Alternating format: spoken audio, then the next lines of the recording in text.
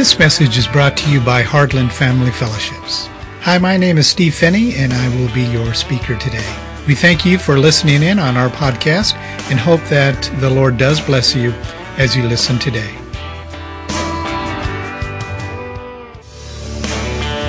Okay, today's topic is Biblical Woman, and this is the first of a 5-part series. And for those of you who are new in joining us this morning, we finished up a series on the patriarch and basically tying that message in with God being the ultimate patriarch, and then what it means to be a patriarch of a earthly family tribe, what it really means to be head of the home. And now we're going to do this little mini-series on woman, and what does the Hebrew have to say about woman, and what does the Greek have to say about woman. And then after woman, we are going to do a series on the male and what the responsibilities, biblical responsibilities that God has given men. And then after the series that we do on men, we will probably start putting together the church structure, which is going to be all the details of what it means to be an elder, what it means to be a deacon, what it means to be a congregational member, and we're going to tie all of that in with the end times. Because the structure that God has appointed for us here is for the setup of the structure of heaven. So there's going to be a lot of churches, for example, that have kind of a wishy-washy lack of structure, to put it bluntly, that are going to be rather surprised on the other end when they realize how much structure there is in heaven and how detailed God is about the church. We also are going to spend quite a bit of time talking about the whole concept of why is the bride of Christ called the church. And how many here, for example, knew that the dwelling place for the bridal members, not the angels, the bridal members of Christ, well, in fact, let me put it in the form of a question. Where do they stay? Where do they live? Where do they dwell after they die? Saying heaven, that's not going to cut it. Because there's a new heaven, a new earth coming. There is a paradise right now where everyone who knows Jesus Christ and they die, that's where they go, yes. But that's not the dwelling place. What's supposed to come out of the sky? 1,500 square miles? 1,500 square miles high. New Jerusalem. Do you know how big a cube that is?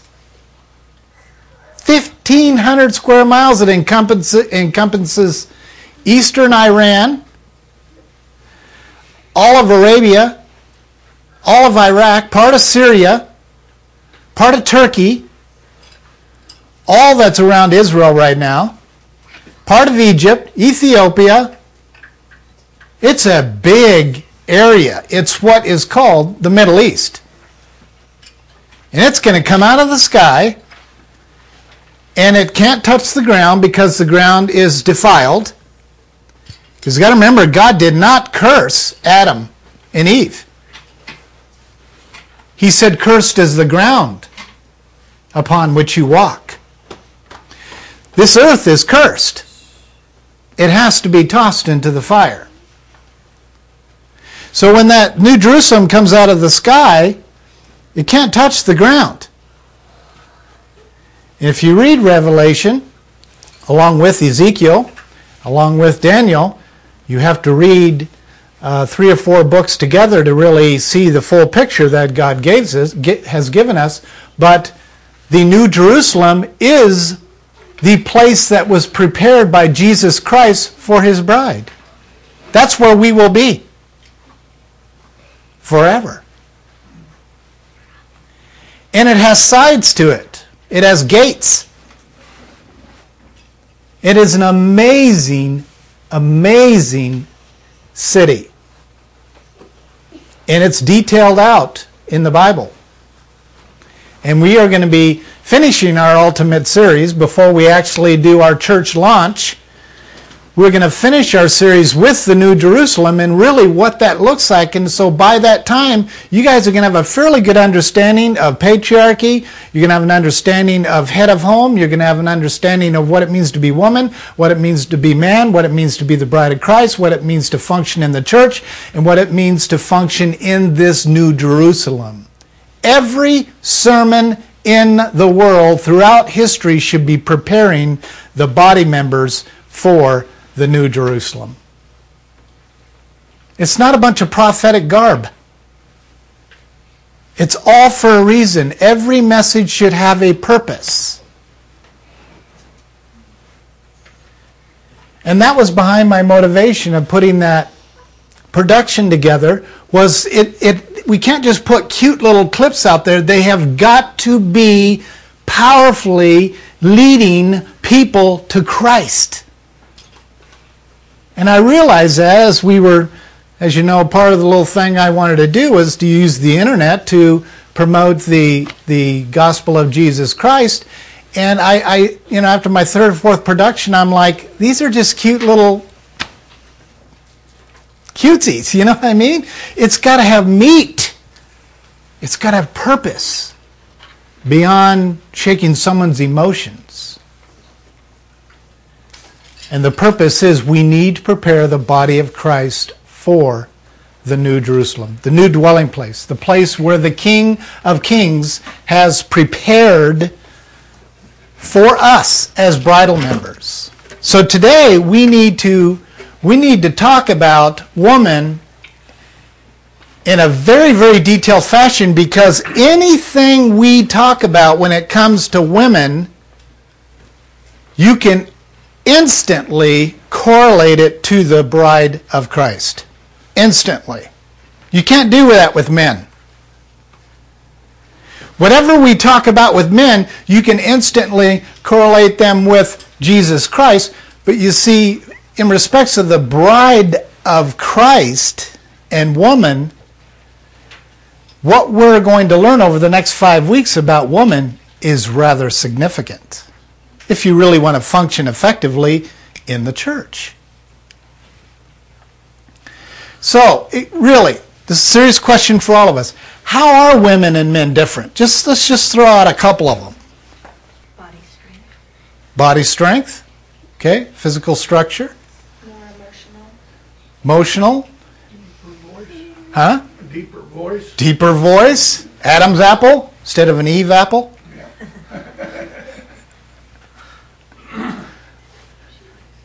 Different roles. What's that? Different roles. Different roles. Function is different.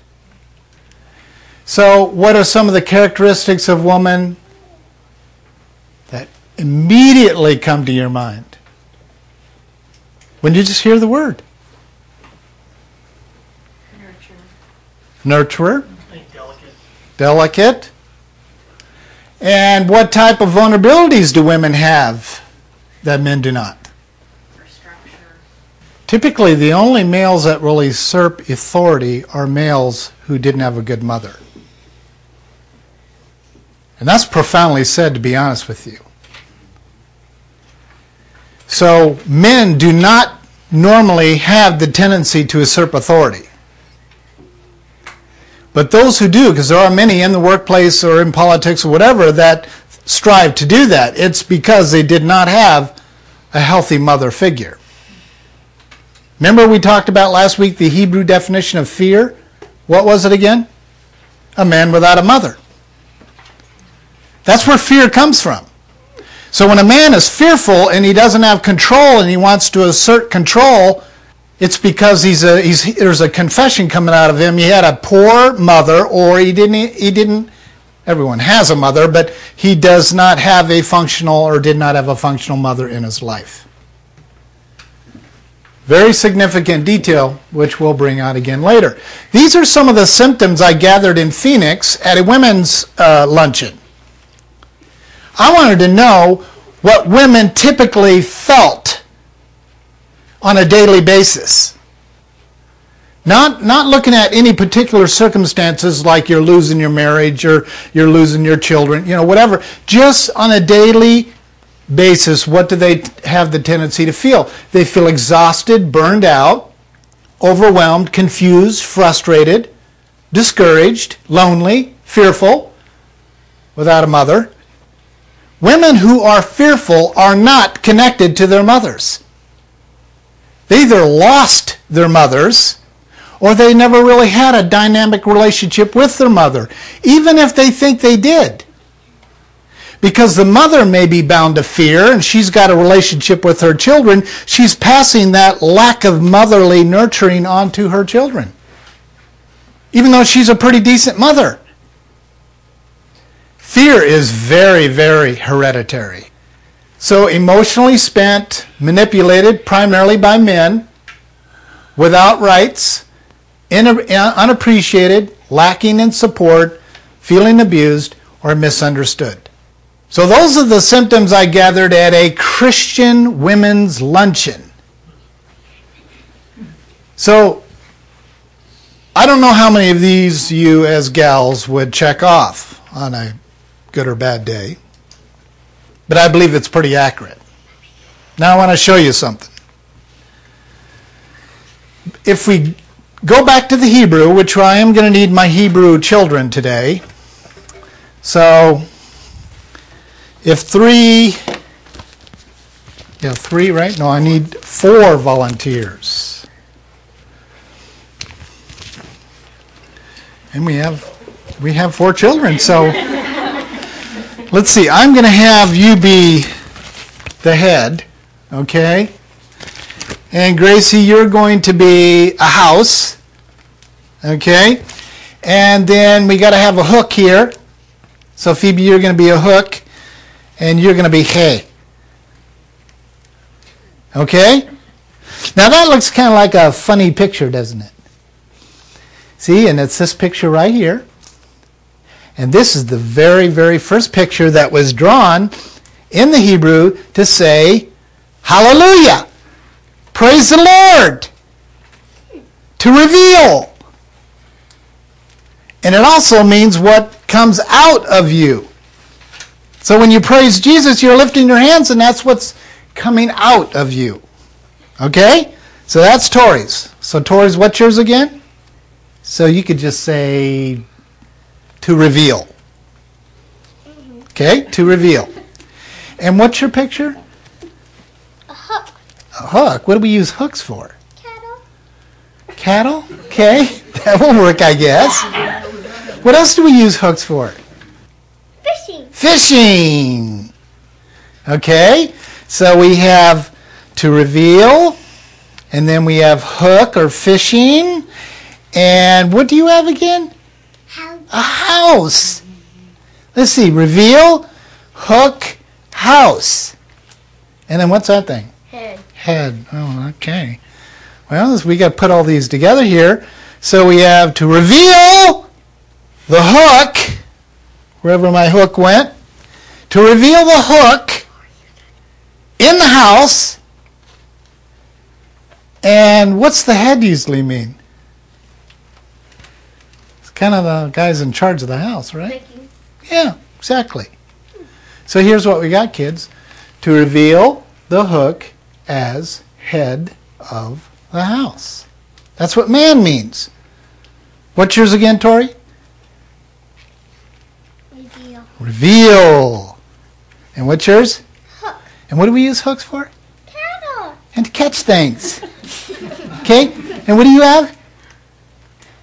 House. House. And what do we do at houses? We live in them. Live on it. Yes, we live in them. And what's yours again? Head. Head. And what do heads do? Think. And? Head of the house. Yes. There you go. Thanks, kids.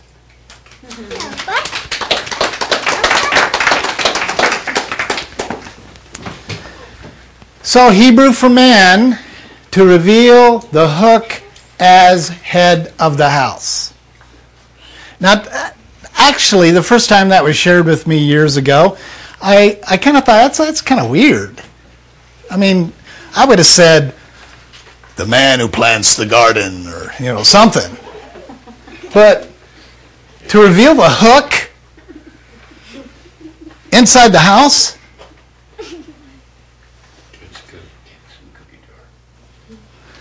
Well, let's find another Hebrew word. Counsel means, we have here, this is the arm, if you remember. It's only got 2 fingers on it. I don't know if the guy was deformed that they were drawing the picture from, but you have the arm and the fingers, and it's the hand, which means to work. Okay? Then you have the eye, agin, which is eye, or to see, to know. It is not knowledge, it is the pathway to knowledge. And that is very significant when we start talking about the tree of knowledge and Eve. The eye is the pathway. And if you just take it as a simplicity of your eye, you see, and that unfolds the pathway for you to go and get something. So that is the eye. And then we have our fishhook. So counsel actually means, it's supposed to be the hand that knows the hook. So as a counselor, I am to be a man that knows the hook inside people's lives. So if you come, Leroy, for some counsel, it is my responsibility to figure out what the hook is in your life. What's hooking you? Is it some type of sin? Is it what's your passion? So it's not a negative thing, it's a positive thing and a negative thing. It's what hooks you. When a man does not understand what hooks his children, what hooks his wife, they will be led outside of the house, the bet. So to lead astray is to have a family member hooked and reeled out of your house. Now if we go back to the scene of the garden very quickly, you're going to see this word picture literally lived out. Adam, as head of his home, hearkened to a voice that was different. Hearkened meaning hooked, was hooked by a different voice than the voice of his patriarch, his father. Eve was hooked, and he was not watching. He wasn't being a good counselor and watching what was hooking his wife. She was led away. So his counsel turned unwise. So now when we look at woman, which I know we covered this last week, but for review, the Hebrew for woman is these 2 pictorial words need to be used together to define it. And it's Aleph and Shin, which is fireman. And this is to reveal here again, so it's what comes out of the man. That really is not that difficult to understand. The rib. So her definition is not what comes out of dirt, that's creation. Her definition comes out of man, that's formation. There's a huge difference in the Hebrew between creation and formation. Man was created, woman was formed. God took from existing creation and formed Eve. She is secondary in life form, not secondary in class. It's very significant to understand all the scriptures in the Bible. Whoever's in first place always is granted authority. So that's why the firstborn and so forth and so on, the first to be the prophet, the first to be the judge, all those are significant figures in the Bible. Back to our verse that you guys read earlier, Paul says, but I'm afraid. I am afraid that the serpent deceived Eve by his craftiness, which is witchcraft. Craftiness, which we're going to spend a very special sermon on craftiness down the road, because it is taking what was formed and manipulating it. Satan could not take creation and manipulate it. He had to take what was second in line, which was Eve, so he could manipulate it, craft something out of it. So to understand why he picked on Eve first, that is why. Crafty people are not creative people. They steal. They take what is created, what's formed, and then they manipulate it to their benefit. That's what Satan did, and that is why he went after Eve. He can't touch what is created. He can't touch it. But after the fall, he had full access to the created and the formed. Once you fall, it's over. So, this is very strategic in what Paul is going to bring out in the New Testament, what we are going to be addressing in the Old Testament. So, he says, but I'm afraid that as the serpent deceived Eve by his own craftiness, your minds, he's speaking to the bride of Christ, Christians, that your minds will be led astray, hooked, led astray, from the simplicity and the purity of devotion to Christ. Christ is the head of the home, head of the temple, the house of God. The parallel is perfect. So as Eve was hooked and led astray to come to the tree of I need to know, in order for that to happen, there had to be some craftiness of something that already existed, and that's why Satan could not come up with his own words. He had to use the words of God and craft them in such a way that Eve thought she was actually hearing the voice of the patriarch. And it would confuse her. You can't have deception until there's confusion. And it worked. His plan worked very effectively. So here's Trinity of creation. We have God the Father, we have God the Son, and we have God the Holy Spirit. Very simple plan, right? When he said, for let us create them in the image of the us, this is the us that's being referred to in Genesis. He didn't say I, he said us. So now with God, he is a patriarch or father, and most adjectives used to describe God the Father are the same used to describe the role of an earthly father. That's kind of like duh.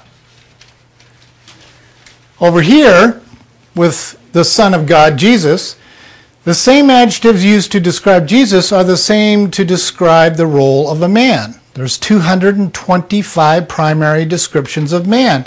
That means there's 225 job description items that man has to pay attention to. How do you know what you're supposed to do? By looking at the definition of your name. Names are very important when it comes to naming your children. It is your life calling. Sometimes God had to rename prophets and teachers because they were given a whacked out name. It's very significant to God what your name is, because everything in your mortal being calls out to fulfill the name, because job description is in the name. There's 43 for God, the name. There's 43 parental responsibilities fathers have from studying God. You want to study biblical parenting? Study the names of God the Father and God the Son. And you'll have your responsibilities listed out for you. With God the Holy Spirit reveals the heart of God. The Holy Spirit is revealing, praising, opening, shouting, emotional. It's the emotive of God, the heart. The three need to work together to have oneness, one God. Husband and wife and children need to work together to have one family. So, the adjectives used to describe the Holy Spirit are the same Greek adjectives used to describe woman. But none of them are names. They're adjectives. Comforter, nurturer, caretaker, they're adjectives.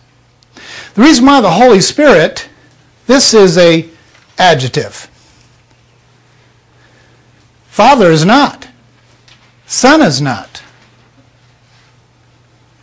The reason why that woman does not get any names is because no woman gets a name.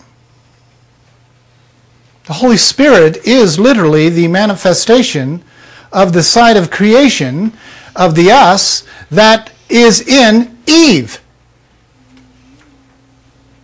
So by being created in the image of the us, when he formed Eve, he was giving Adam life.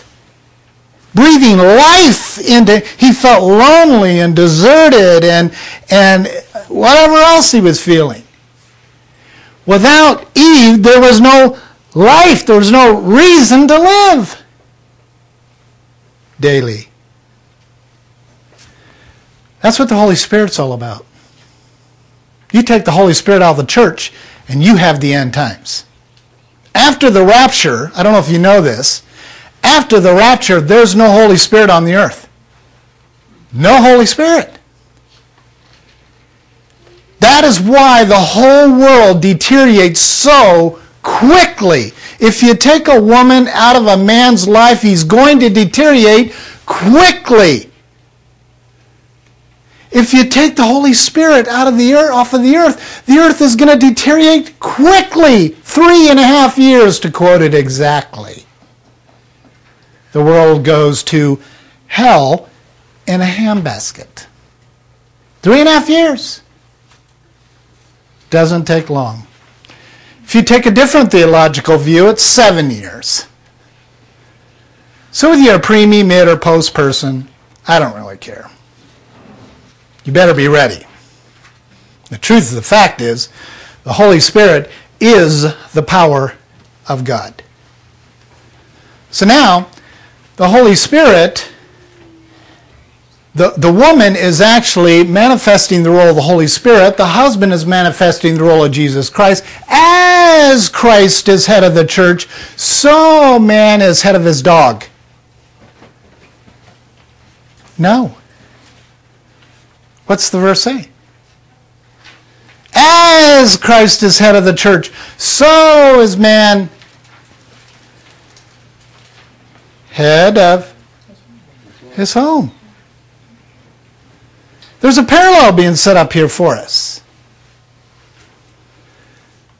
And God the Father is the patriarch over all.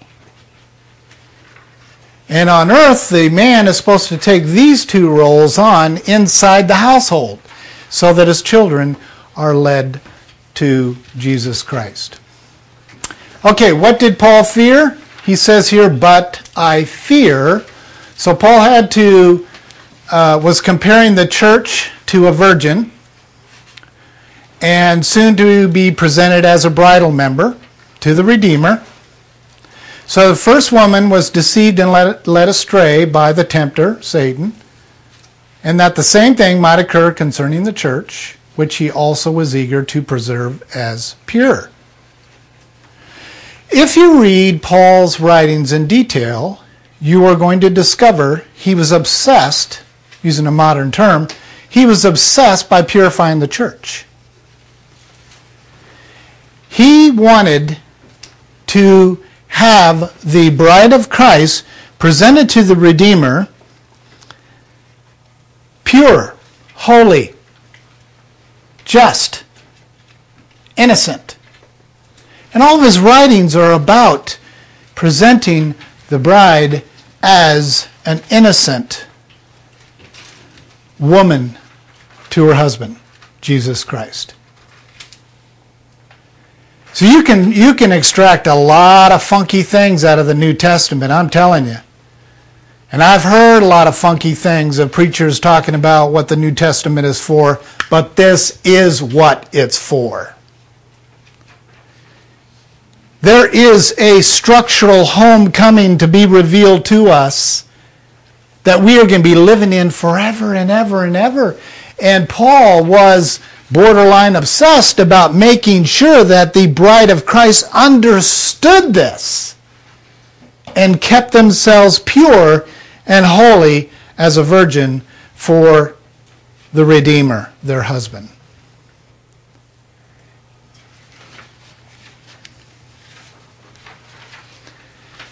Number one, Paul also points out that Satan had seduced the first woman, therefore demonstrating that the most holy ones, the bride of Christ, were in danger themselves of being seduced in like manner. Basically saying they couldn't do it back then because you couldn't even get close to the Old Testament scrolls if you tried. It wasn't until the late 1800s that you could crack a Bible in America. When the family Bibles finally became popularized, that was because of King James. I don't know why he got all the credit, but it was because of that whole movement that people were actually able to crack a Bible and go back and read what the Old Testament had to say. So there was many, many centuries where they could not go back and study like we're studying today. The faster knowledge occurs, the sooner the end times will happen. The more knowledge, the more threat there is to God. Do you understand that?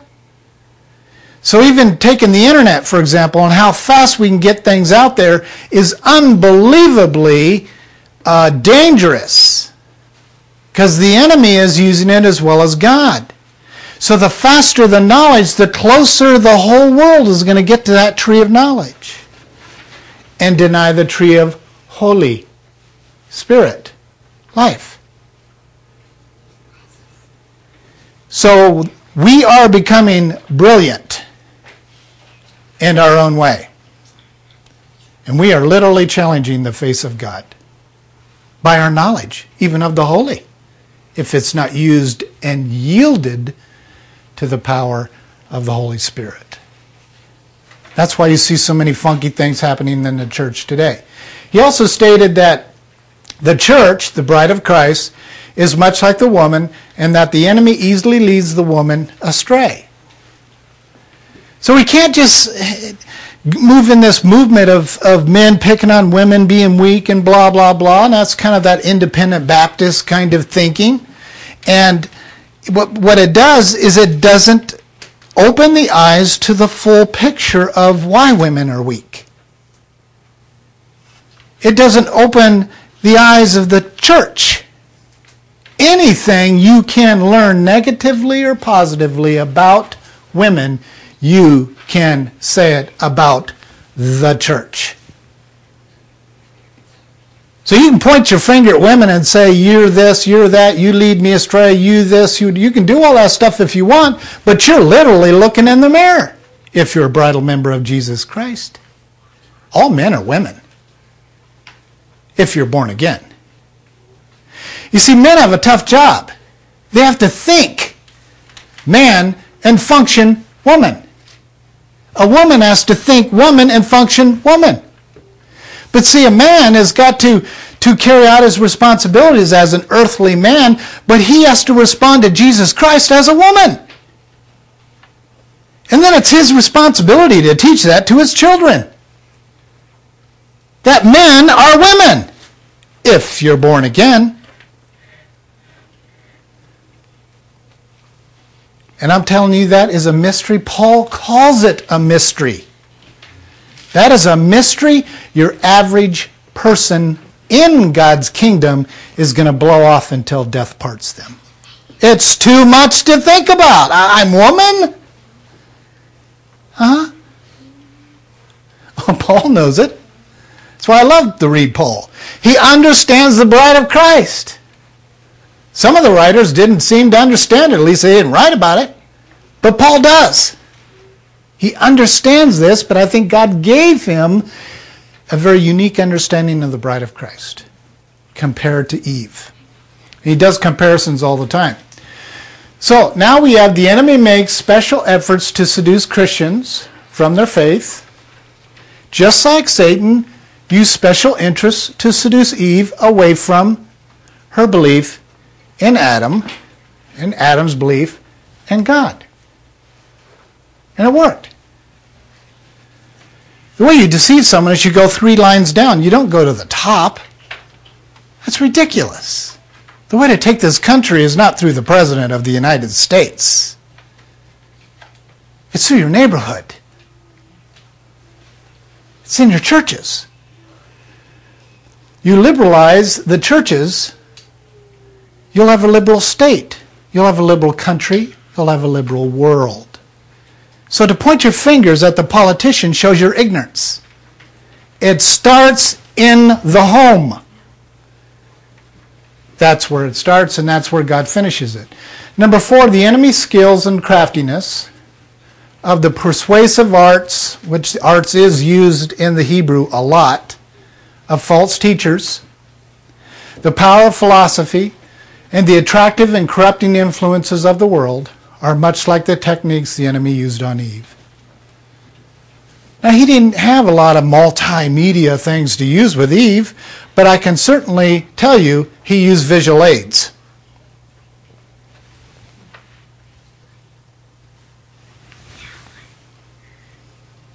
Sight. Now, I was taught that men are more sight-oriented than women. That's a lie. Hebrew proves that women are far more sight-oriented than men. They love sparkly things. They love pretty things. They love. Men do too. It's just a lust issue. But I don't buy this thing that women are more this or men are more this when it comes to visual aids. What Satan used to hook Eve was not the prettiness of the tree. Because it does say, for it was beautiful. Which is one of the words used by God to describe her. So, that certainly got her attention, but what set the hook inside of her is a little bit different. And we got to look at it. Number 5, Satan is out to seduce the bride of Christ from the simple life. How do you complicate your life? Think about too many things. You think about too many things, you don't yield your thoughts unto the Holy Spirit, and you have a complicated mind. Complicated minds need lots of decisions. Instead of one decision, now you have 20 decisions, because you're thinking about too much. That's what he's addressing. Simpleness is singleness of mind. Well, people who are under authority say, well, I don't have to think about it. I just think what my husband wants me to think, or my boss, or my whoever. Number 6 is the serpent deceived Eve. Similar efforts would be made to seduce them as he did through the weaknesses of woman. Satan, number 7, Satan is classically known for adapting his temptations to the character and circumstances of the tempted.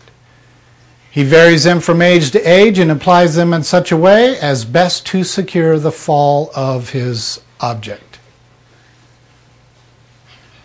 So he takes Q, for example. He's been watching him since before he was born, actually. So Satan's been watching Q, and he knows the stress his mother was under during the pregnancy. And he gets born, and his mother leaves. Do you mind me telling the story, Q? Okay. His mother leaves him at the hospital, and she goes dancing. Okay, that is rejection in the womb because of the stress his mother was under. So he's already having rejection in the womb, and babies do receive rejection from the womb. Then he's born, and he immediately senses rejection from his mother. That means fear will be in that baby from birth, probably before birth. So now she runs off and does what makes her feel good, and that's dancing, drinking, whatever it was that she was doing, and leaving the baby at the hospital. So when she thought it was appropriate to come and get him, she comes back and gets him, takes this male child to this bet, this home, that as a head of home, kind of. And you can about paint the picture of where it's going to go from there.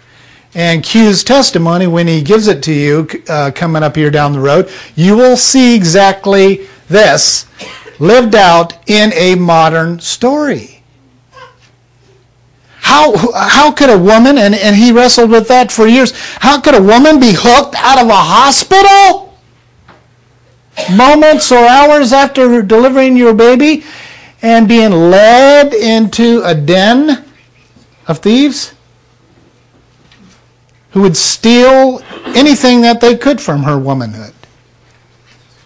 Good question, but an easy one to answer. Number 8, all bridal members should be on their guard. No one knows the mode in which Satan will approach them, but all may know that he will approach them in the same way he did woman, crafty and deceptive. There's already a pattern of rejection installed in his life before he's 6 months old. So now all Satan has to do is feed the pattern. Little teacher rejection, little sibling rejection, little, mama rejection, little daddy rejection. He just feeds the existing, inherited cycle of rejection.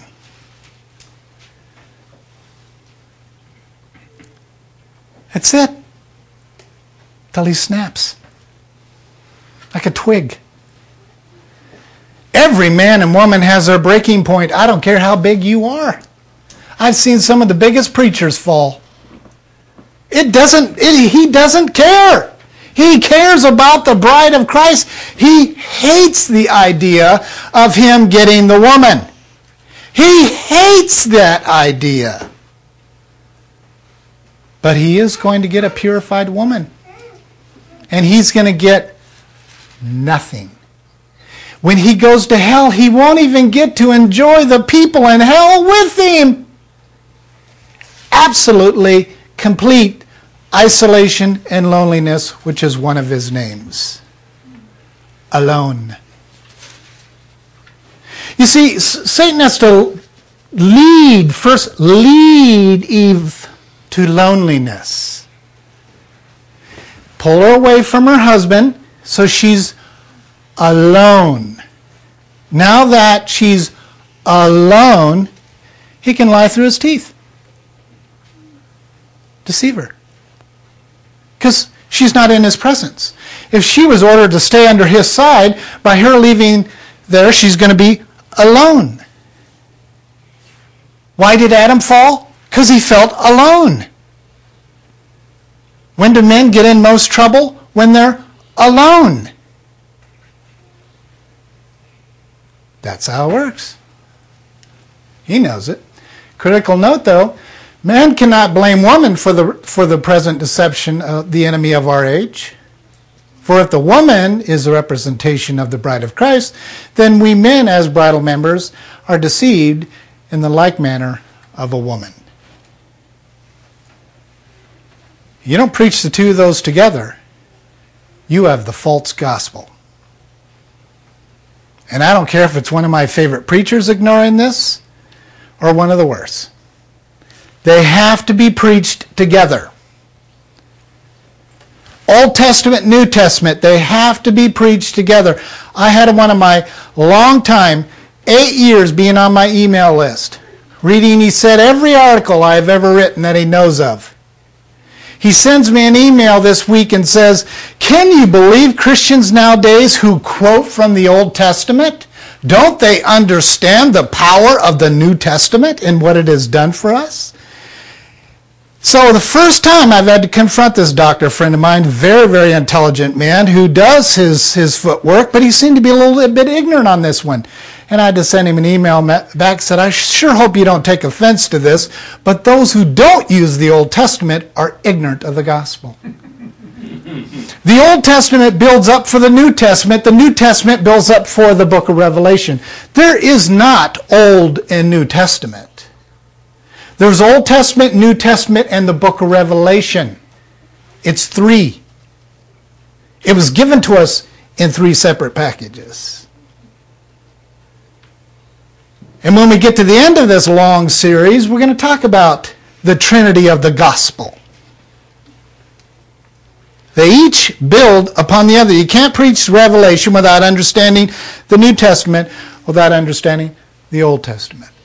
You can't preach the Old Testament, Jew, without understanding the New Testament, without understanding the book of Revelation.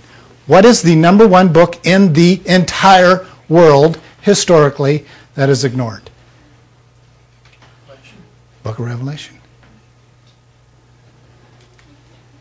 See, we're not getting the full gospel. And if you don't get the full gospel, you're either going to be legalistic or too gracialistic. Or maybe you'll even be Jewishistic. A Messianic Jew who just, all into the cultural, eating, unleavened breads. Well, that's all great. It all comes together. I want all of my bride. You know what I'm saying? I don't want part of her. I want all of her. God wants all of me. And God wants all of Jesus. Old Testament, New Testament, and Revelation. Reveal. If you want a word picture for the book of Revelation, draw the little symbol, Che, to reveal. With arms open, Jesus said, here's the final conclusion. That's the book. It's all by itself, stands alone. Anyone adds to it, deletes to it, you're in trouble. I'm in trouble. It's a big book. It's very significant. Most accurately translated, craftiness, tricks, art, forming an image, whales, cunning. Someone describe cunning for me. It's manipulative. It's using methods with an end result in mind, but it's using deception in that method to bring about what you want from someone or something. Yep, it's very purposeful. The whole time you're walking with the person, your goal is to do 1%. 1% on Thursday. 1% on Friday. 1% on Saturday. Anyone knows if you're off 1%, you're in the ocean, you're off 1%, forget Friday and Saturday. If you're off 1% and leave it at 1%, 1,500 miles later, how far are you off? 680 miles. 1%. So you see, it doesn't take a lot. That's cunning. It is just a little bit. Sooner or later, the church is going to be preaching a bunch of poppycock. Hello? That's where we're at. And they're calling themselves dynamic Christians. No, Jesus Christ is the only dynamic Christian. I need to follow him alone. He's my husband. I need to have his thoughts, his ways. So the enemy's cunning ways consisted of an attractive form of using this imagery, using these crafted tricks to convince Eve this fruit's not that bad. In fact, if you look, it's beautiful. And by the way, it's just going to make you want to know more. In fact, you will know more. You see, followers don't need to know more. We don't. How did the gospel survive from ground zero all the way to 1940 or 1840, if we want to take it back 100 years, where Bibles were not popularized until the early 1900s? But let's take it back into 1800s. How did it survive from ground zero to 1840 and produce all these Christians? They didn't have Bibles under their armpits. The Holy Spirit is the Word of God that dwells within you, and you behold His glory. Now that we can read it every day, in a little over 3,000 translations. Some say 7, which is what my article Monday said, I know. But there's about 3,000 qualified translations. So out of 3,000 translations under our armpit that I have access to every single day. Oh, we've come a long way. But in every one of these translations, something is just a little bit different. Now, those of you who did get my email on Monday, you know I'm boycotting NIV. And I'm boycotting Zondervan. Zondervan is not a Christian publishing house. I don't know if you know this. They were bought out by a secular publisher a long time ago. This new translation that I came out with in 2011, which they decided not to call it the gender-friendly NIV, which is what originally they said they would. They decided not to, and they're going to call it the 2011 NIV, which is just a date that's going to go inside the Bible cover. In there are 4,800 times they removed he, him, any male reference, including God and Jesus Christ. That's just the male stuff. They removed repentance, hell, damnation, and there's a list that is embarrassing to look at. This is the most popular translation. I had an hour-long discussion with a pastor on the phone this week that knows a whole lot more than I do when it comes to pastors using the NIV. And he is absolutely devastated, and he is afraid of how this new NIV is not going to get caught by the 92% pastors in the world that are using this translation. They'll just say it's just the 2011 print. There are so many doctrinal changes in this new NIV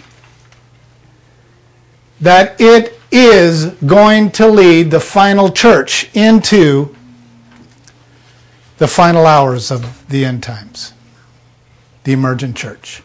It will be. My prediction is, it's not worth anything, but my prediction is, it will be the Bible the Antichrist uses. Without question. Because he is gone. God the Father, God the Son, God the Holy Spirit are referenced as a she-male. It's turning God into a she, little of a he. Who is he? It's not he Christ. It is the Christ. Well, what's that? I know lots of antichrists that call themselves the Christ. Like the guy that says the end is May 21. It's coming up here, guys. That's an antichrist. Unless he's right. We all better be ready May 21. But he's got billboards out and whatever. So if he turns out to be a false prophet, he is one of the Christ. Christ means Messiah. Cunning is to pretend to be something you're not. Critical note, as woman is deceived through tricks, forming of images. That's why they love standing in front of the mirror, making sure every eyebrow is plucked, their hair is perfect, their skin is perfect, and the enemy will spend billions of dollars on advertisement to get her to stand in front of that mirror. And then men come along and put pressure on these women to have perfect bodies, perfect faces, or whatever the case may be. Why? Because he has worked diligently at forming an image of a woman that is not really a woman. That's it. Plain and simple. Now I converted over to the church. Now I understand the end times. Satan has worked and worked and worked to get the church to look so beautiful with fancy buildings and fancy carpet and fancy people and fancy wallets and fancy cars, fancy. I counseled a pastor that drove Bentleys to church. He would rent out a complete floor in a hotel when he would go do conferences. No. He may, I'm sure he has spoken in Arizona. But you see, That's the image of the church today. No, it's not. Not in God's eyes. The image that God has for a woman is how He designed her. Not just physically. So to turn God into a she-male, I can see why the Antichrist wants to do it. Certainly, why the Antichrist wants to do it. So Bibles and everything are going to be formed around this image that He has created for the bride of Christ. One of our colleagues, if I could even call him that, came out with a book this month about love wins. And in there, he denies that hell exists. And he denies many other doctrines of the Bible. And says the whole thing about church is to love. Well, that's out of this image. The whole thing about marriage is love. No, it's not. The whole thing about marriage is obedience. But I happen to obey because I love. You understand that? It's not about love. It's about obedience. Jesus said over and over and over, and so did the disciples, if you love me, you will obey me. If you don't obey me, you do not love me. It's about obedience. It's the basis of unity. Not with the church today. It's all about love. So false teachers teaching stuff like a guy that I don't know a lot of these people in my network, of course, so I get all these old things from them, and it's just fun to write some of them down, because they're fun to quote. But there's one guy that I read about that he teaches that it's okay to serve beer in church. And he actually does serve beer in church. It's in a bar, and the church is in a bar, and you come in, you order a beer, and you sit down, and you have a beer while he preaches on the authentic, he said, authentic gospel of Jesus Christ. And you know what? If I sat there and just listened to the authentic gospel, it'd probably be true. But it's the environment, it's the image around the gospel that defiles it.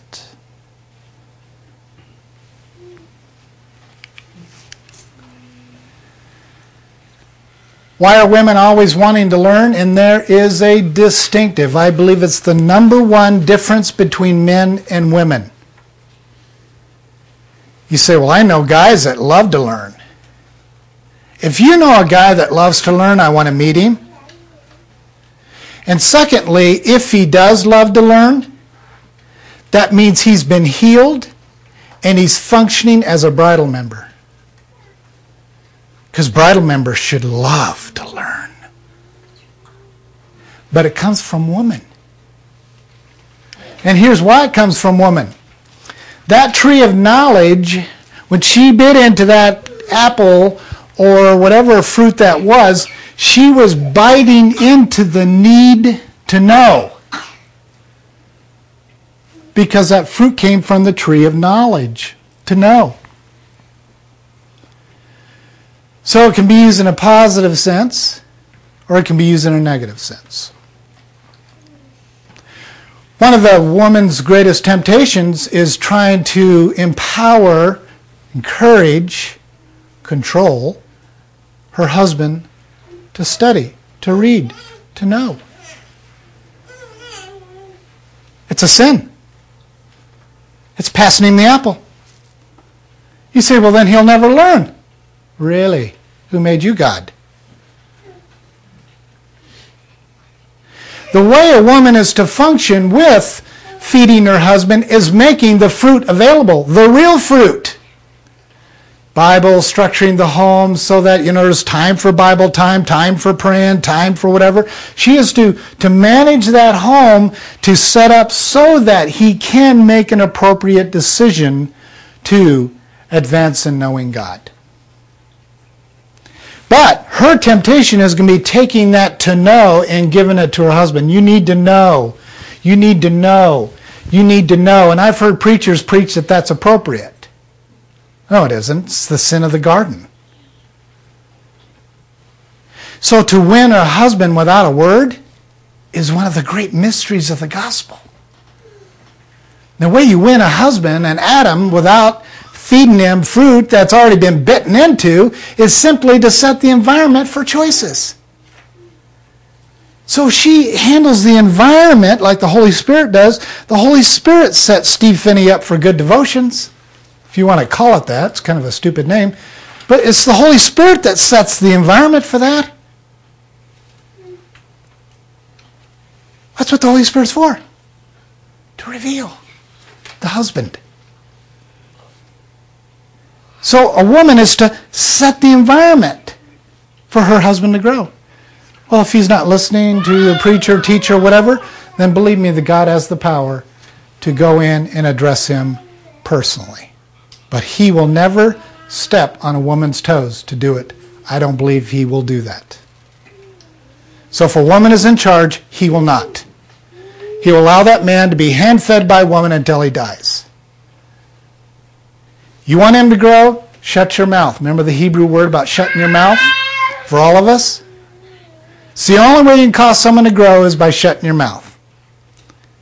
Whoever speaks is where the Spirit's going to go. Either to convict or to correct. That's how it works. It's really a simple plan. So, the weaknesses of woman is where we're going to take off from here starting next week for a sermon or two.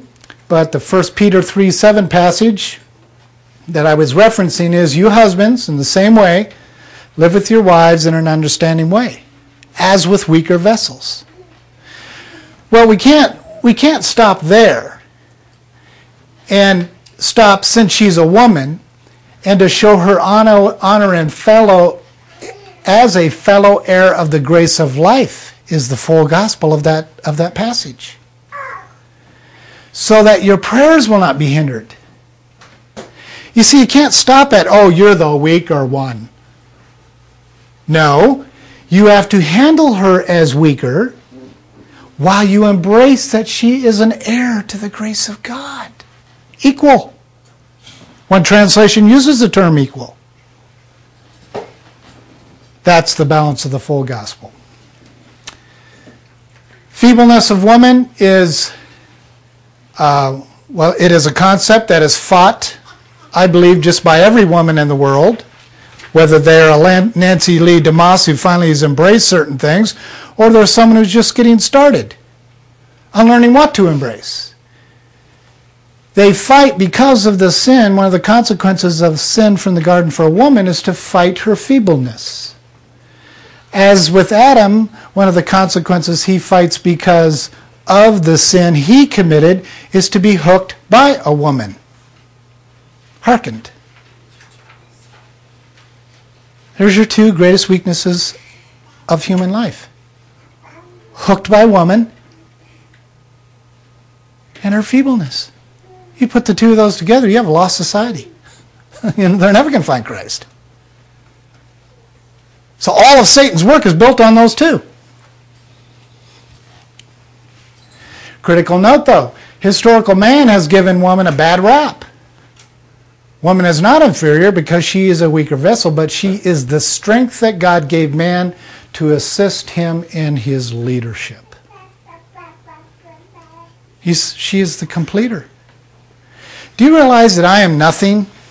Galatians 6:3 says, he who thinks he is something when he is nothing, he deceives himself.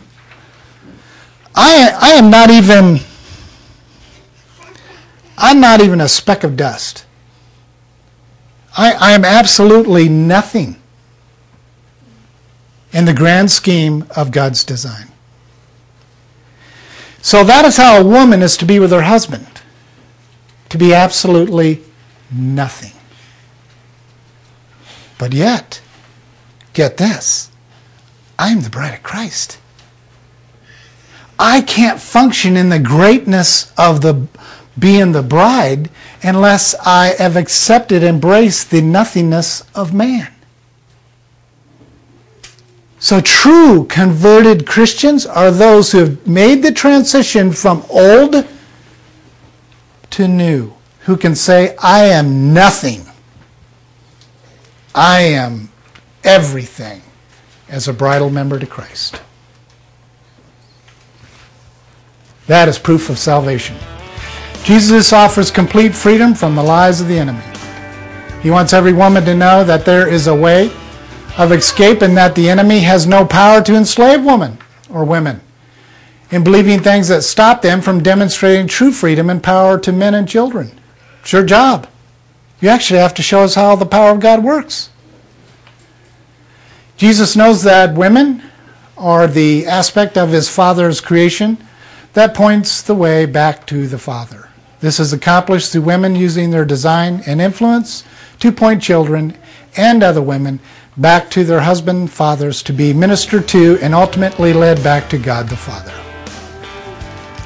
This prayer is printed on your notes, and my challenge for the males and females is to pray this over women this week at some point.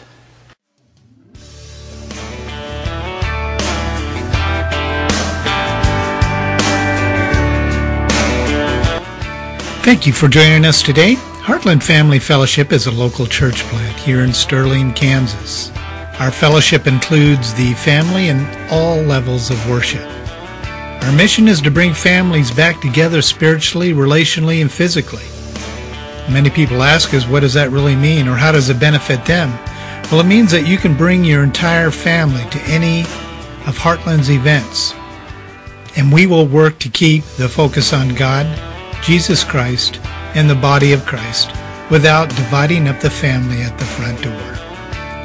If you're interested in learning more about our fellowship or other family integrated fellowships, please log on to our website. That is www.heartlandfellowships.org. We thank you for joining us. Get yourself in a bind, lose a shirt off your back. Need a floor, need a couch, need a bus fare.